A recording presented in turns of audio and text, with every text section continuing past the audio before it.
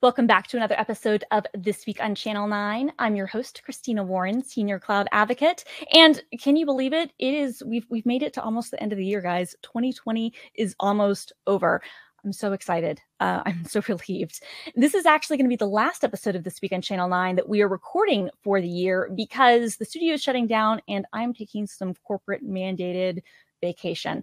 I wish that I was wearing something a little more festive. I will talk more about that a little bit later in the show. But in the meantime, let's just get into all of our great final developer news for 2020. So first things first, we've got a really great event coming out next week on December 16th called Learn Together, Developing Apps for Microsoft Teams. And this is going to be a really good event all about, developing applications like it says on the tin for Microsoft Teams. And 2020 has been a really big year for Microsoft Teams because we've all been at home and we've had to kind of rethink how we work together. And so if you're a developer and you've been interested in either bringing an existing maybe web app to Teams or building a brand new app or learning a new skill, this is an event you definitely want to check out. It's taking place between 9 a.m. and 11 a.m. live on Learn TV, but all the content is also going to be available on demand.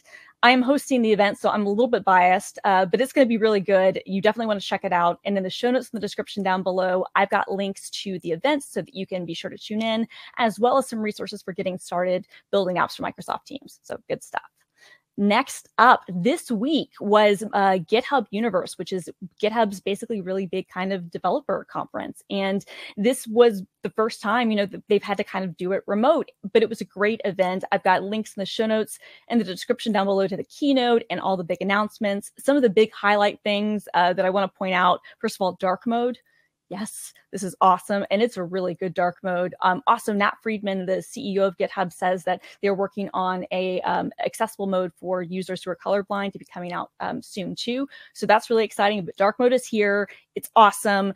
There's also now the ability for sponsors for companies. So GitHub Sponsors is a way that you can sponsor your favorite open source projects. And now companies have the ability to sponsor projects as well. That's really good. There's a ton of improvements happening to actions and a bunch of other features. Discussions are now live for everyone. So that's gone GA.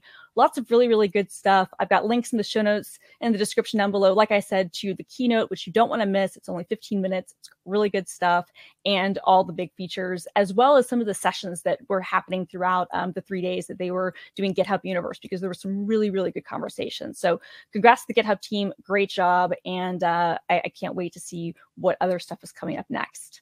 Next up, talking about things that have kind of been announced recently. I can't believe it, but it was like a month ago that .NET 5.0 was finally released. And there's a really good blog post on the .NET blog about what's new in the Windows Form runtime in .NET 5.0. And so if you're somebody who's been using, Windows Forms, but especially doing stuff with the runtime, there's some new additions and some changes and some enhancements, especially around things like Windows controls. So I've got links in the show notes in the description down below for more details on that.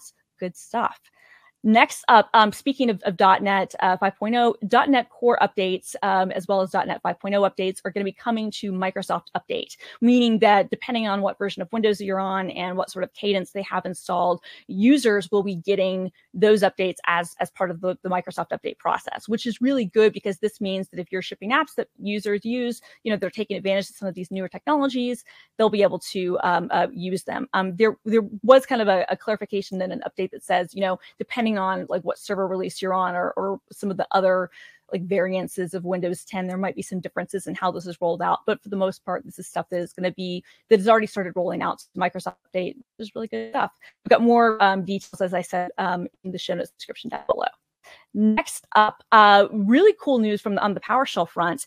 PowerShell has had a really big year this year as well with the launch of PowerShell 7 and really kind of making the cross-platform PowerShell a thing. It's really exciting. And now PowerShell Crescendo Preview.1 has been announced, which is basically a kind of a native a runtime, I guess, kind of a kit to be able to build your own commandlets and other stuff. It's basically let me rephrase this. It's a framework for rapidly developing PowerShell commandlets and native environments, but you don't have to worry about what platform you're on. So it's just going to work. And so this is a really big deal because what we've seen with PowerShell 7 is that there have been some commandlets that have taken a little bit of time to kind of convert and bring over into the ecosystem. But what's great about this is that this framework will make it easy to develop commandlets where you don't need to worry about if your user is using it in Windows, or if they're using it on Linux, or if they're using it on a Mac, which is good stuff. And so the first kind of preview release of this is available now. I've got links in the show notes in the description down below for more details. I think this is awesome. And as somebody who loves like scripting languages more than anything, I'm really looking forward to seeing what can be built with this, and maybe even giving it a shot myself. So check that out. Next up, speaking of PowerShell, everyone's favorite developer, Scott Hanselman, has a great post on his blog about why you should use a PowerShell prompt with PS readline. And that was, I think, Scott's official blog post. I think that I came up with a better title, which is use PS readline to pimp your PowerShell prompt, because it's alliterative and funnier. But this is a good blog post if you want to customize your PowerShell prompt and you want to be able to get more from it and also look really cool. Check that out for some really good tips. Next up, I wanted to share this. This was actually something that a friend of mine, Lauren Richter, inadvertently kind of started on Twitter the other night that led into one of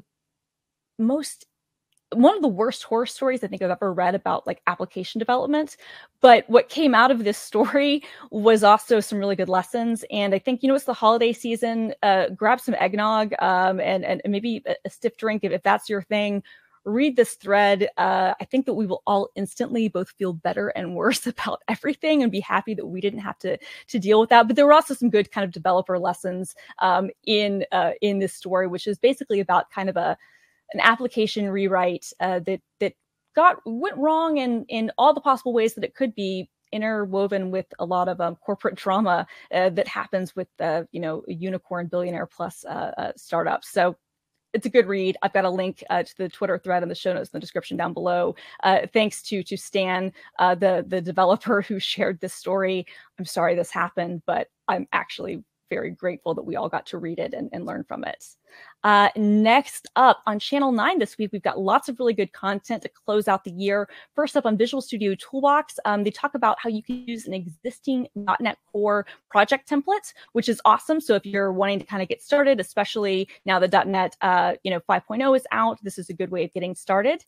And then over on Azure Unblogged with GitHub, Sarah and Martin from the GitHub team. Sarah works at Microsoft, Martin's on the GitHub team. They talk all about GitHub, which is great because GitHub Universe just took place. That's a really great episode. And finally, we've got another great episode of Visual Studio Toolbox. This one is all about how you can create .NET Core projects with the command line. And I love a good GUI. There's nothing better than like a really beautiful graphical program, but I gotta say, there's nothing sexier than a really well-defined, really well-designed, command line application. So I love this. Had to share it. Good work, the Visual Studio Toolbox team. All right, and now it is time for my picks of the week, and it is the last episode of the year, so I'm going to pick two. So first things first.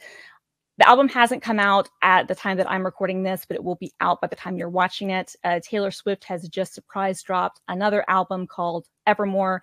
I know how much you all love it when I talk about Taylor Swift. That's a joke, but I'm actually very excited. Folklore was fantastic. Definitely my favorite album of the year.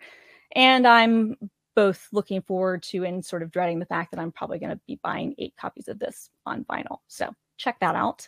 And finally, my actual pick of the week. And unfortunately, these are sold out, although I bet they're going to be on places like StockX or eBay or whatever if you really have to get one. But the ugly sweaters that the Windows team has historically only sent out to Microsoft Windows like insiders, like special people, were available for everybody to buy. And I actually ordered the one for this year, which was Microsoft Paint. I also managed to get a Windows XP model. And last year, somebody was nice enough to send me the Windows 95 sweater, but mine haven't arrived yet. They will be here probably next week. And so follow my Twitter if you want to see me wearing my ugly sweaters. But I love this. I had to pick this. If you were able to buy these, please tweet me your photos of you in your ugly sweaters. I can't wait to see them. If you weren't, like I said, maybe eBay, maybe StockX. I don't know. But I was really, really glad that they opened up another run of these and made them available for everyone, because you know what? I think we all need some cheer in our life after the last 12 months. All right. Well, that does it for me and for this episode of This Week on Channel 9. Let me know what you're looking forward to in 2021 in the comments down below, but also let me know what you thought about any of the other stories that we covered. I'd love to hear your feedback. If you liked this episode, go ahead and give us a like on YouTube. It really helps us out. And go ahead and subscribe to Microsoft Developer for all of your needs. See you next time.